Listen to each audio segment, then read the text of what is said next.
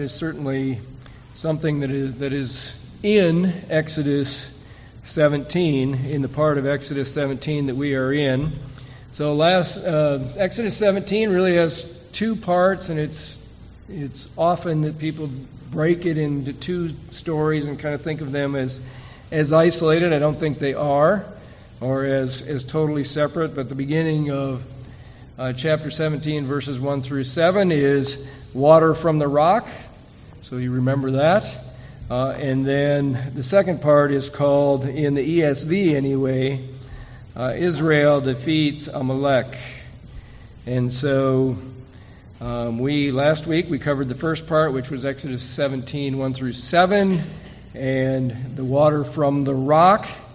And that was the last, if you remember, the last of three accounts that are considered grumbling accounts, because the people they refuse to trust that the Lord is going to provide for them. But the Lord always knows what we need, and He always provides what we need. Not necessarily what we want. He always provides what we need. But you'll remember that the people were camped at Rephidim, where there was no water to drink, and the Lord was testing them, but they decided to test Him. And so their grumbling led to quarreling, heated verbal contention. But the Lord met their need anyhow, and this is how He did it. Just a couple of verses.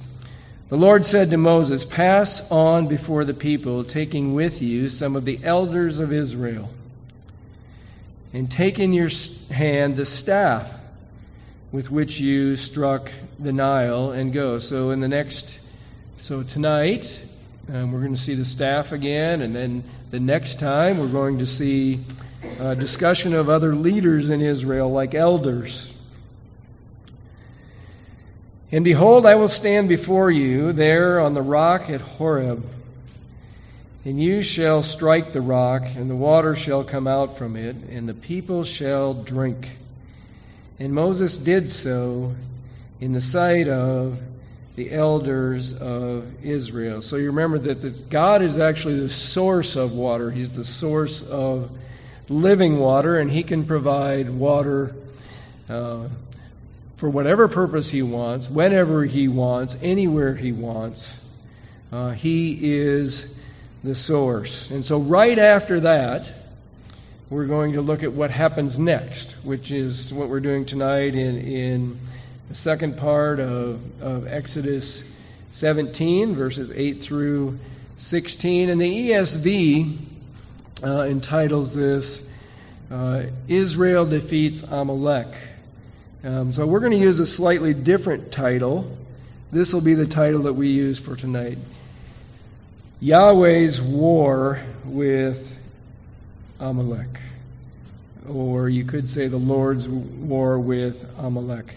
So it sounds a little bit different from the ESV's title, but this is taken really right from the last sentence in chapter 17 of Exodus. So here it is in yellow. This is a quote that Moses says, and the last quote is, "The Lord will have war with Amalek from generation to generation." And from the actual text, it's clear that the war belongs to the Lord. We're used to hearing the battle belongs to the Lord. Well, this is the same word. Battle and war are the same word. And it is much like that. It's not exactly the same construction that you see with David when David says that the battle belongs to the Lord. But if you were going to translate it more directly from Hebrew to English, you might do this. You might say it this way: the Lord's war with Amalek, or the Lord's war against Amalek, will be from generation to generation. So it is a construction where the war belongs to the Lord. And so that's where this title comes from, the Lord's war with Amalek. So we'll have 4 points, really short points actually. But the first one is a time for war. The second one is fighting the war. The third one is remembering the war. And the fourth one is the ongoing war. So let's begin with our first point, and you can turn to Exodus 17:8, where we will begin. And the first point is a time for war. And so this isn't an original little line here. In fact, if you were in Pastor Dan's Ecclesiastes class during the Sunday school hour in the spring, we were on Ecclesiastes. This is from Ecclesiastes 3, where it says, "For everything there is a season, and a time for every matter under heaven." And then a little bit later in that chapter, a time for love, a time to hate, a time for war, and a time for peace. So, a time for war. Then Amalek came and fought with Israel at Rephidim. So why call this point a time for war? Well, 3 reasons. One of them, most of the English translations that we use begin this sentence with "then," as in a time. I think it's a good translation, although you could just translate it "and." That word can also just mean "and." They're getting the "then" from the context. But I think it's right. But more importantly, the second point that we've been making since the people left Egypt was that the Lord is leading the people. He's leading them exactly where He wants them to go, exactly in the time that He wants them to be there. He tells them where to camp. He tells them when to camp. And so here they are, camped at Rephidim at the time that the Lord wants them to be there. Then Amalek came and fought with Israel at Rephidim. And there's one more reason for a time for war. And you'll remember this point if you were here a few months ago. We talked about it quite extensively. We made a big deal of this. Exodus 13:17.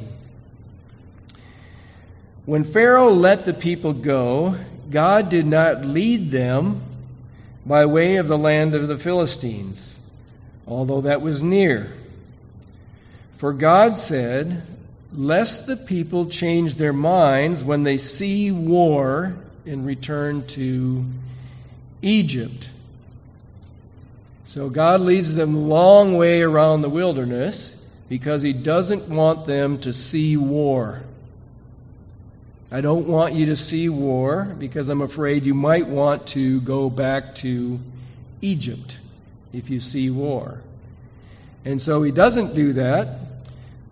They end up going through the Red Sea, right? When Egypt comes up from behind them, traps them up against the Red Sea, and you will remember this.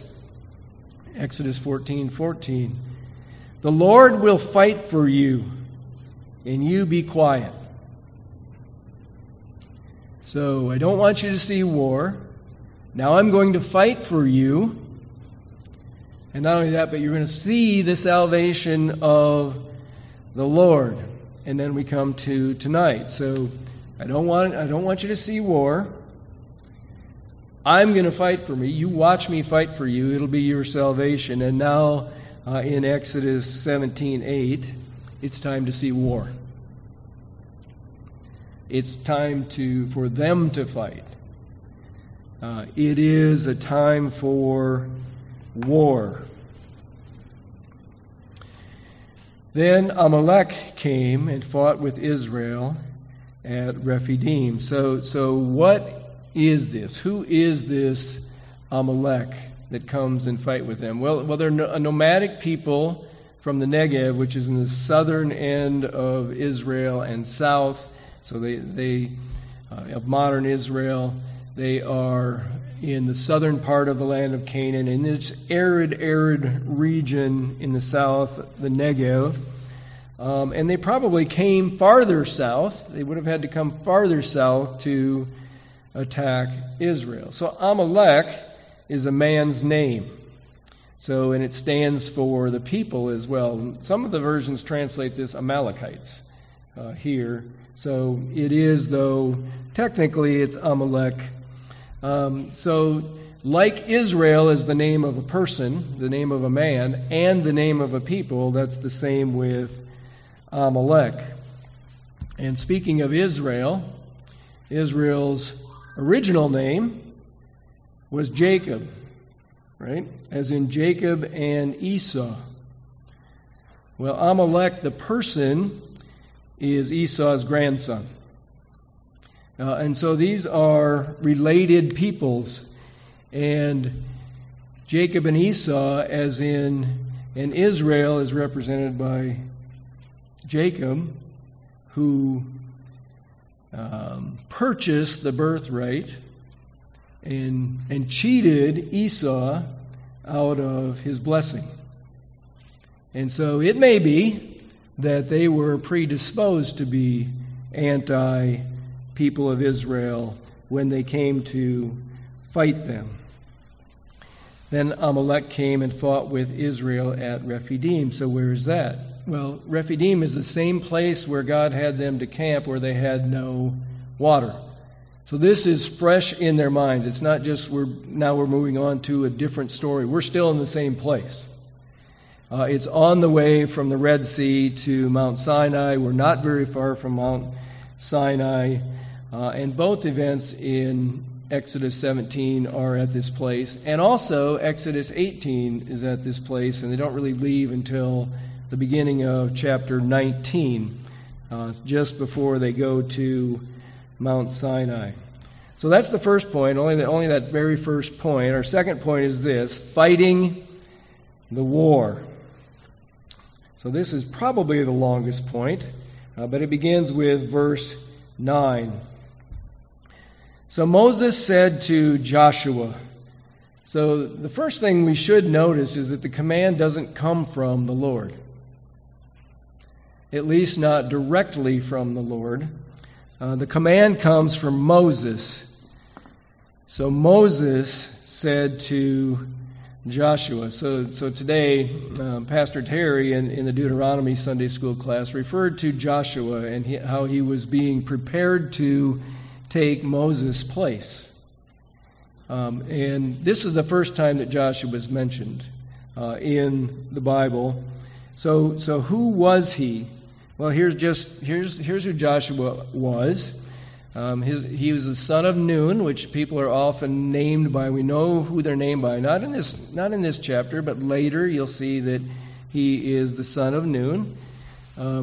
He's an attendant of Moses from his youth, so he starts really early, like probably here or before, slightly before.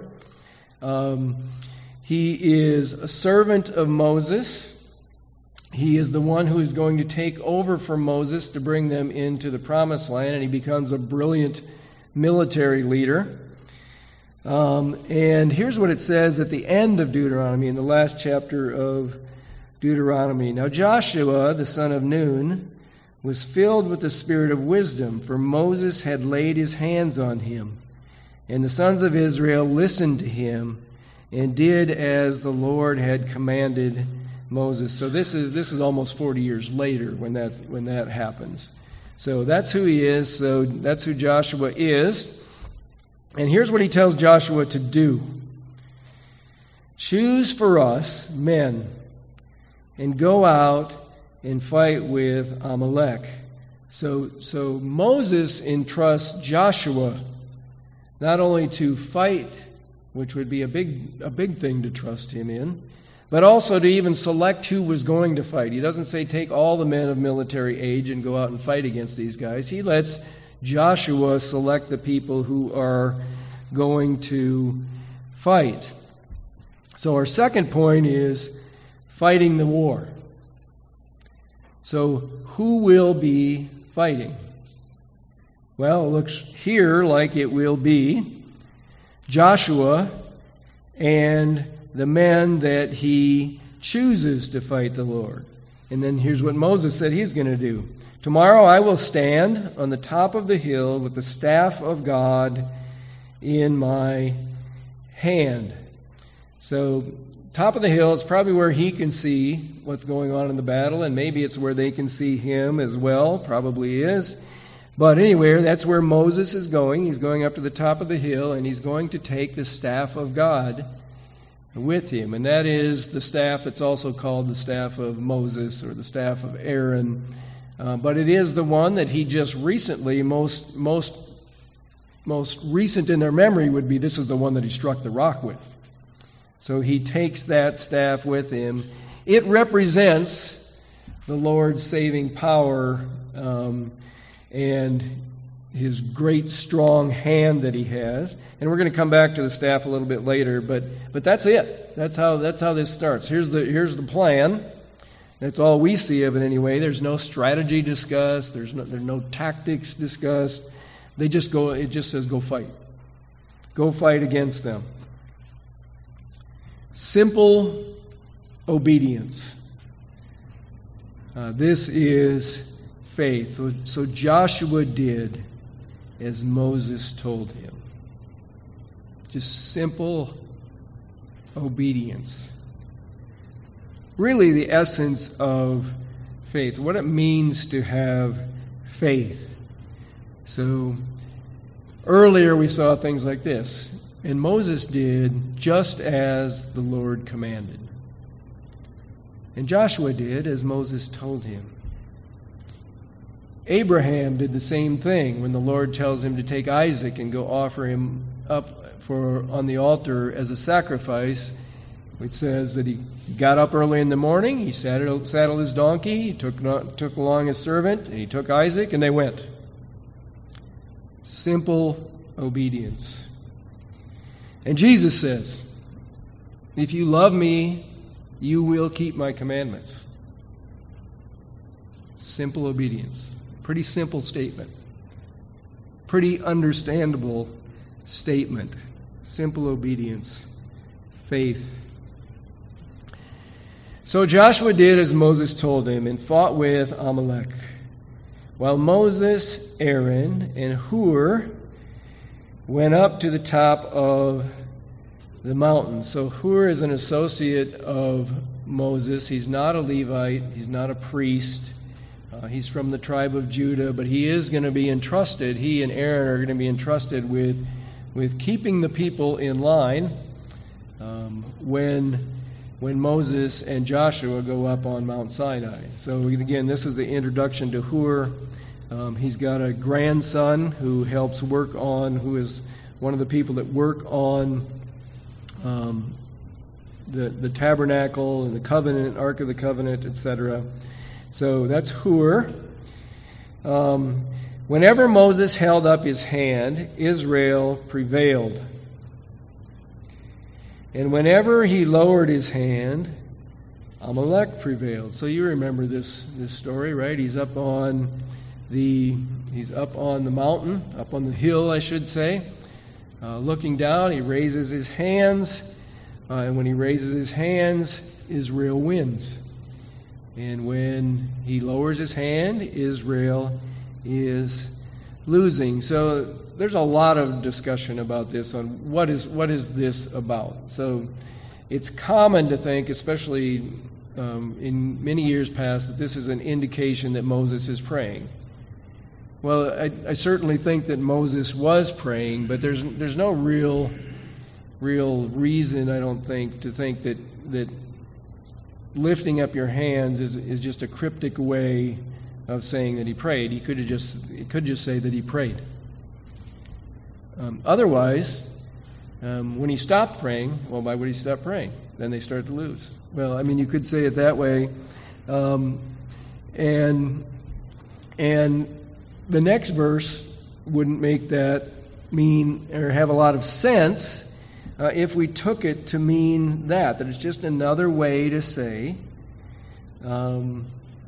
that he was praying. So there's another idea here. And when Moses raises his hands, the people fought harder. Well, to me, that doesn't make any sense. I mean, why would they do that? First of all, if they're fighting for their lives, right? They're fighting a battle. This is life and death. Are you going to look on top of the hill, take the time to look on top of the hill to make sure that Moses still has his hands up before you fight? And then if he doesn't, we're just going to let him kill us. No, that doesn't really seem to make any sense either. So there must be something else happen. So what is this about? Is it about, well, he's got the staff with him, so you can assume that he's got the staff in his hand. He may not. But is there some secret power with the staff? We talked about this last week. No, there's no secret power with the staff, but God did miracles with it. The staff itself doesn't have any inherent power. It is the power of God. So, is it when they see that, the fighters see that staff, they work harder? Well, that's the same problem as the hands. Who's going to take the time to look to see if he's got the staff raised up? Of course, you're not going to do that, but it may be just as simple as this. And this goes way back to Exodus 4, at the end of the burning bush account, when the Lord tells Moses to go to the people and tell them he's going to get them out of Egypt. And Moses says this is the beginning of Exodus 4. Then Moses said, "What if they will not believe me or listen to what I say? For they may say, 'The Lord has not appeared to you.' And the Lord said to him, 'What is in your hand?' And he said, 'A staff.' Then he said, 'Throw it to the ground.' And so he threw it to the ground. And it became a serpent, and Moses fled from it. But the Lord said to Moses, 'Stretch out your hand and grasp it by the tail.' So he stretched out his hand and caught it, and it became a staff in his hand." There's that simple obedience again on Moses' part. So this is why I'm having you do that. This is what God says. "That they may believe that the Lord, the God of their fathers, the God of Abraham, the God of Isaac, the God of Jacob, has appeared to you." That they may believe. That's why he's got this. That's why he picks the staff up or the snake up back then. He's supposed to demonstrate that to them. So when they see that, they know that, they believe that the Lord is with Moses. So it may be just that simple. When they see Moses carrying that staff, they believe that the Lord is with him, is with them, that he has appeared to them and that he has led them out of Egypt. So, God uses the staff so that people might see that he has it. Because he reaches out his hand and he grabs it and it becomes a staff. And God uses that so that they will believe. The staff is a symbol of God's power, that God actually is the power, and he has the power, and he does this so that the people will believe. Next verse. "But Moses' hands grew weary," but Moses' hands were heavy. So why were his hands heavy? Now we might think, well, let's see, he's 80 years old now. And so, of course, his hands would be heavy if he's trying to hold them up for a long time. He's 80. Well, here's what it says at the end of Deuteronomy, that same part where it talks about Joshua. It says, "Though Moses was 120 years old," so another 40 years later when he died, "his eye was not dim, nor his vigor abated. Since that time no prophet has arisen like Moses in Israel like Moses, whom the Lord knew face to face, for all the signs and wonders which the Lord sent him to perform in the land of Egypt against Pharaoh, all his servants and all his land, and for all the mighty power and for all the great terror which Moses performed in the sight of Israel. So we don't get a picture here of somebody, it's just all frailty, right? That isn't the case with Moses. So it doesn't sound like, well, he only got tired because he was 80 years old. Well, that might have been part of it. I mean, anybody holding their hands up for a long time, but there is another important purpose. So let's move on. So Moses' hands grew weary. So they took a stone and put it under him, and he sat on it. And while Aaron and Hur held up his hands, one on one side and the other on the other side. So here's the picture, right? Moses is up on the top of the hill with Aaron and Hur. He's raising his hands up in the air. After a while, even if you're 20, your hands are going to get tired, right? And so what they do is they find a big rock, they put it there so that he can sit on it, and they hold his hands up for him. They're supporting him like I saw Elaine doing earlier this morning. So holding her hand like this, or broken a wrist like this. They hold it up for him.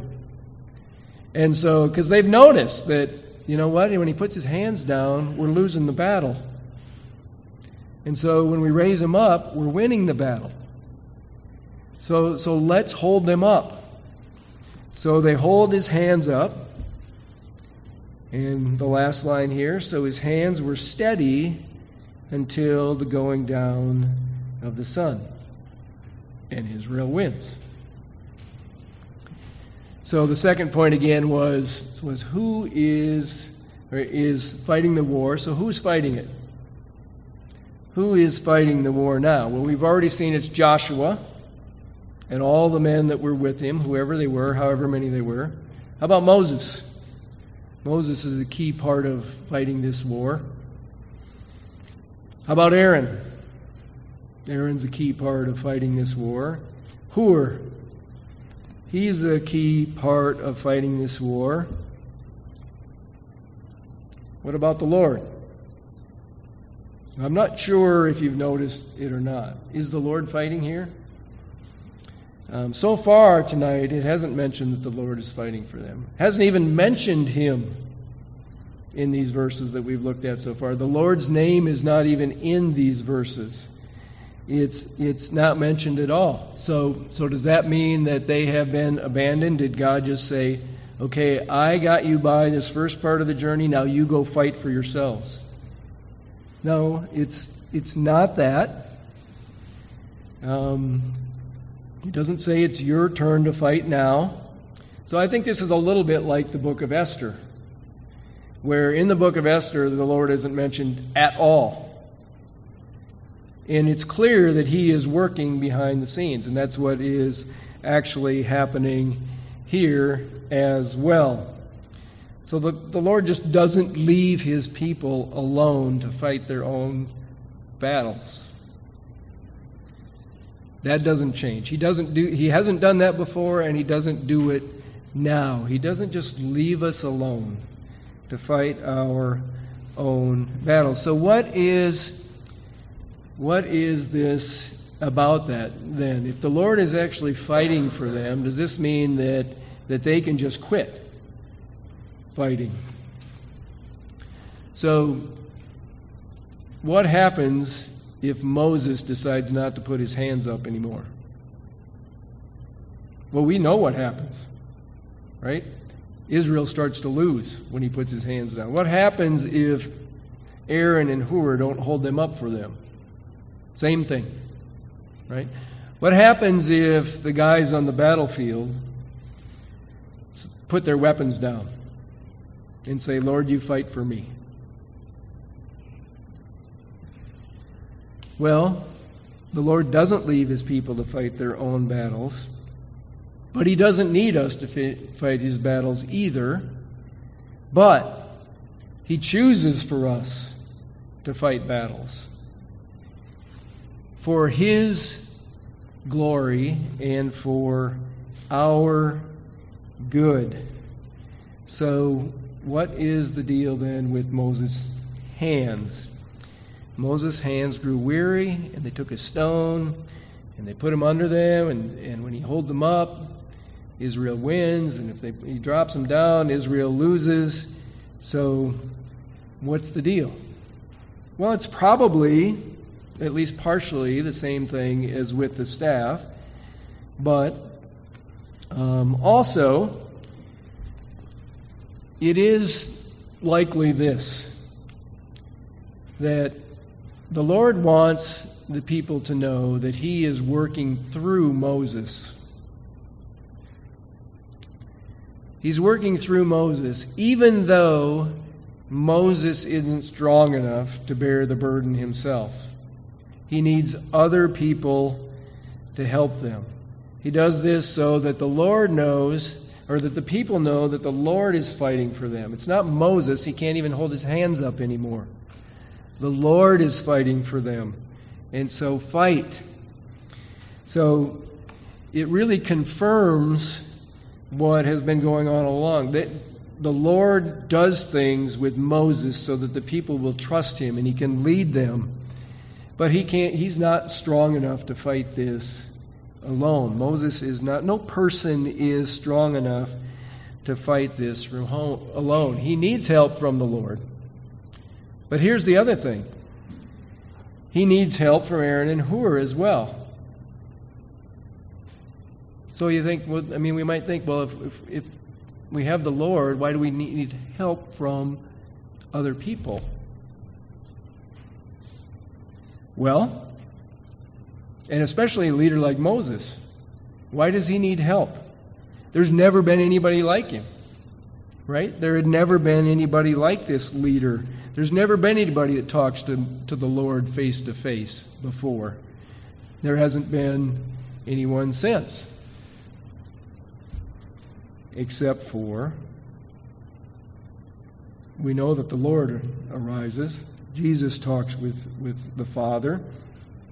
So from the story, from this story and from the context around it, from both this story and the context around it, we know that Moses needs help.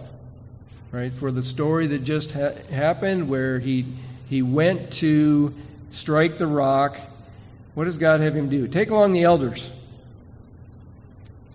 Take the elders with you.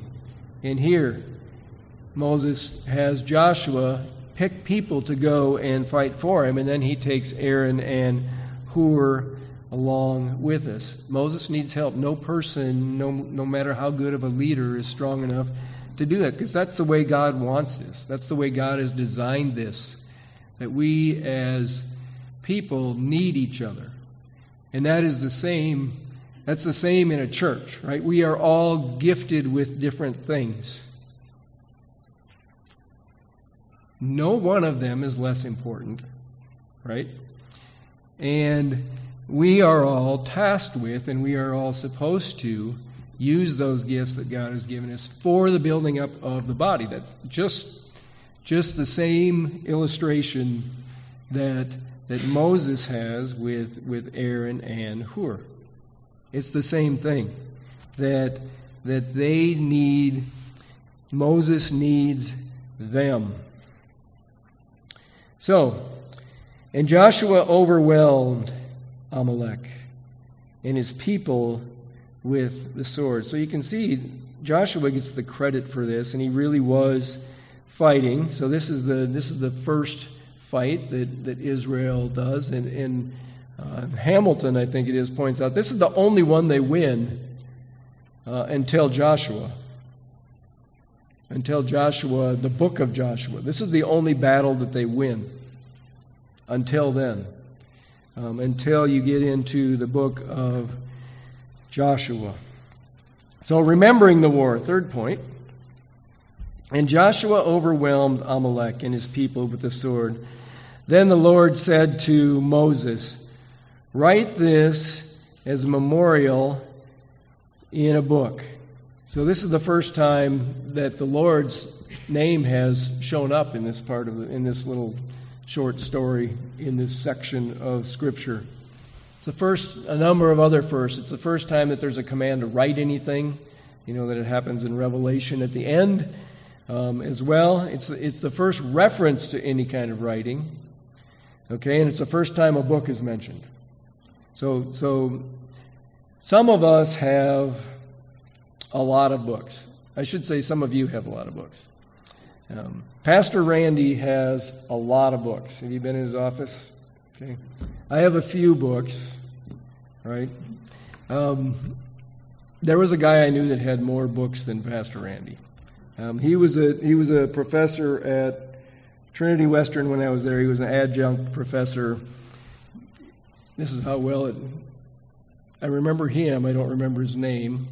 Kind of an odd character. So I remember three things about him. First, he introduced me to the sovereignty of God. Now, that was a pretty big deal in my life. Secondly, I remembered that he liked Tim Horton donut holes. So if you've ever been to Canada, Tim Horton is their donut place. Okay? So he liked those little donut holes from Tim Horton. The third thing is that he had a lot of books. 20,000 books. Claims to have read them all. I have just a few books, right? A lot of them I haven't read. Probably most of them I haven't read.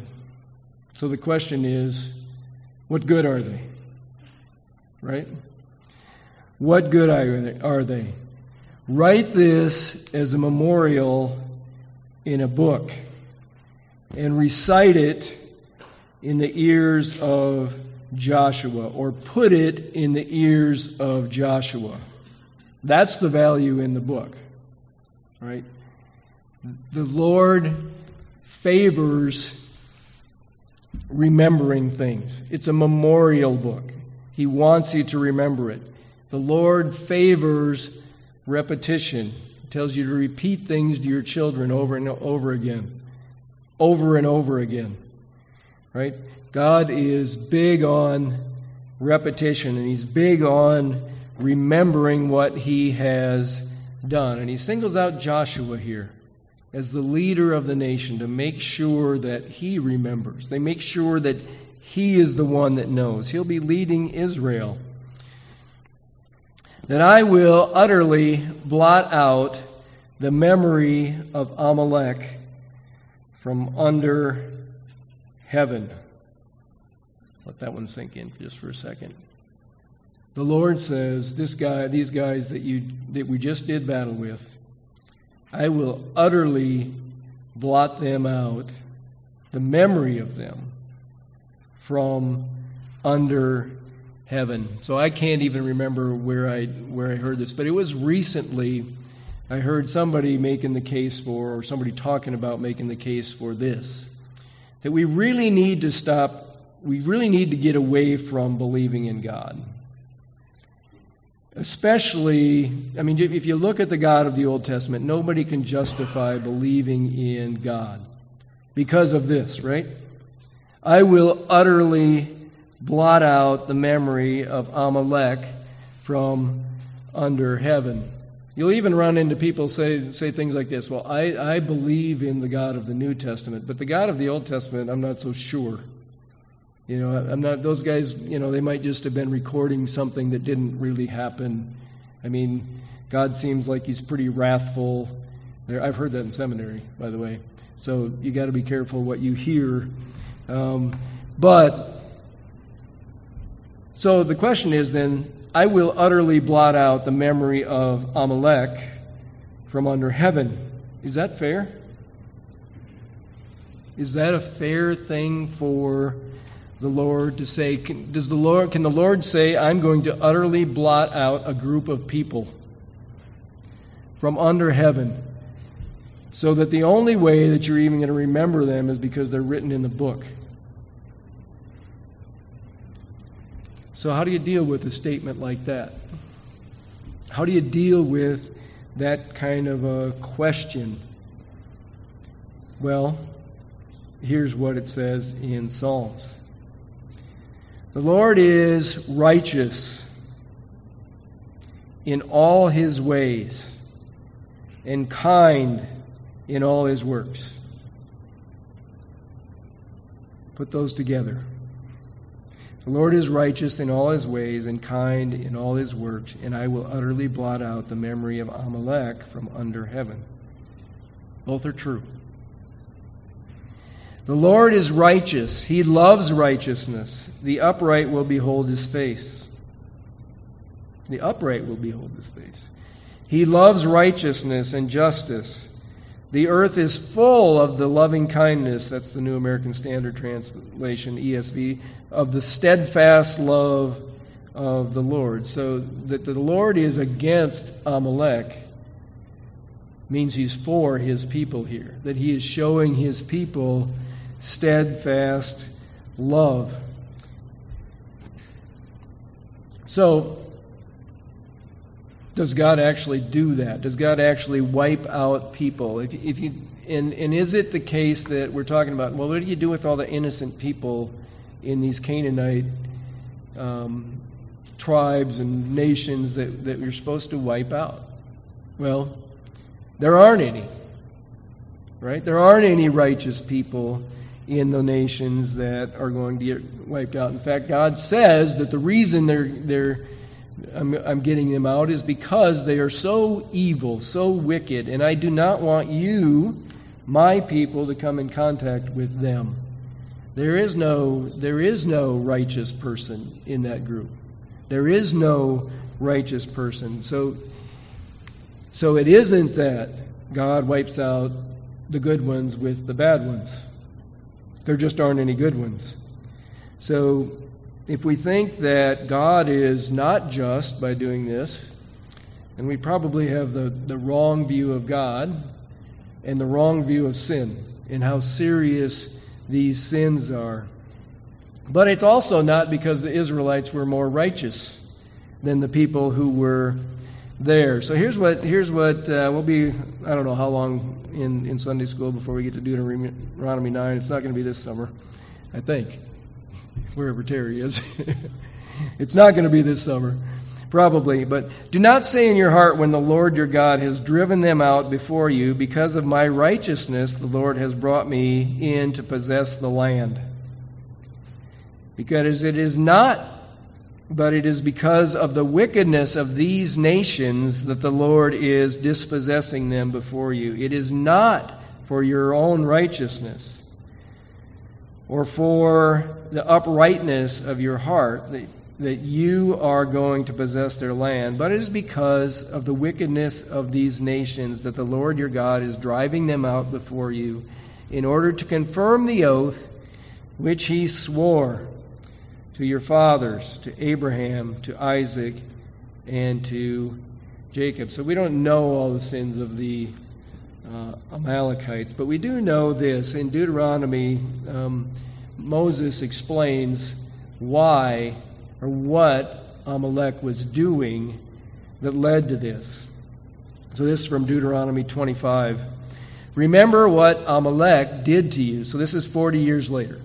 Remember what Amalek did to you on the way as you came out of Egypt. How he attacked you on the way when you were faint and weary, and cut off your tail, those who were lagging behind you. And he did not fear God. So he took the people who couldn't keep up.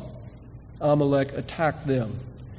God's people who couldn't keep up, or they were in the stragglers in the back, Amalek attacked them. We would probably call that some kind of a cowardly act now. Therefore, when the Lord your God has given you rest from all your enemies around you in the land that the Lord your God is giving you for an inheritance to possess, you shall blot out the memory of Amalek from under heaven. You shall not forget. So Amalek is a problem for a while, for hundreds of years. And God takes this command that he gave to them really, really, really seriously. So Amalek, the Amalekites, they were harassing Israelites in the northern part of Israel. And Saul goes to their rescue, and he has been commanded, destroy them all. right? Destroy all the Amalekites, all the people, all the animals, destroy them all. So Saul goes, and they have a great victory. He captures their king, saves a few of the animals, so that he claims anyway some of the best animals, so that they can sacrifice them. And Samuel says, "Why didn't you do what the Lord commanded you, to wipe them all out?" And Saul said, "I did." "Well, I've got the king here." Samuel says something, "And what's the sound of the sheep that I hear bleating?" And so the Lord takes the kingdom away from him and gives it to David. Because that's when that happens. That's when Samuel says, "This is going to happen because you refuse to obey this command." So David then fights them. Comes pretty close to wiping them out, tries to wipe them out, but it seems like, it appears that, and I think a few more recent commentators have mentioned this, that they don't really get wiped out until the book of Esther. So the king that Saul lets live for a little while anyway, is named Agag. So Haman, the enemy of the Jews that wants to kill all the Jews, is an Agagite. So probably a descendant of this king that Saul spares for a while. Anyway, probably some kind of a descendant. So when he is then hanged, along with anybody with him, they're probably wiped out. We don't know of any other Amalekites anymore. And Moses built an altar and called the name of it, "The Lord is my banner." So there's no mention of sacrificing on this altar. Not all altars are sacrificed on. Last point, the ongoing war. And this will be short. A hand upon the throne of the Lord. There's really a lot of question about what this actually means. Does it mean that the Lord swore or Moses swore by this? Not necessarily. It might mean that the hand is against the throne of the Lord. It might be talking about the Amalekites. No consensus on that. But the Lord will have war with Amalek from generation to generation. So this is going to go on and on and on, like I said, for hundreds of years. Battles will be won, battles will be lost, but in the end, the outcome is sure. The victory is secure, as it said in that hymn we sang, because it is the Lord's war. So, a guy named Enns, a commentator named Enns, made a point that I think is right. That this is an allusion to. He didn't put it in those words, but it's an allusion to to God's battle with Satan. Right, where Jesus at his death and resurrection wins the first battle. The battle's won. Right, the victory is secure. It's going to happen. And at the second coming, it will be completely. The war will be over. This will be accomplished. But in the meantime, there are struggles. The outcome is never in doubt. Right? The Lord is going to accomplish His purpose. He's going to do it. God fights against His enemies, and when He fights against His enemies, He fights for His people, just like what Jesus has done. Right? Jesus fights for His people, and all creation will be brought under submission to Him. And it is for His glory and for our good. And the outcome is clear. It's safe. And it always has been. So if we have faith in Jesus Christ, the victory is undeniable. It will happen. We are in God's hand, and nothing can ever take us out of that. So let's pray, and then we will have our final hymn. Father, we do thank you that we can rest assured that all of your promises are true,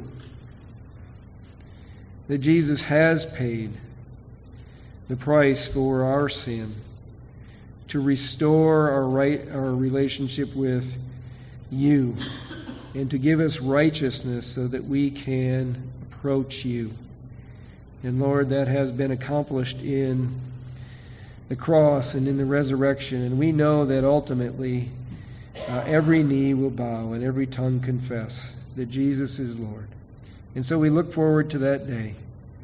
Pray that you would bless us in our fellowship time here and as we go from this place. In Jesus' name, amen.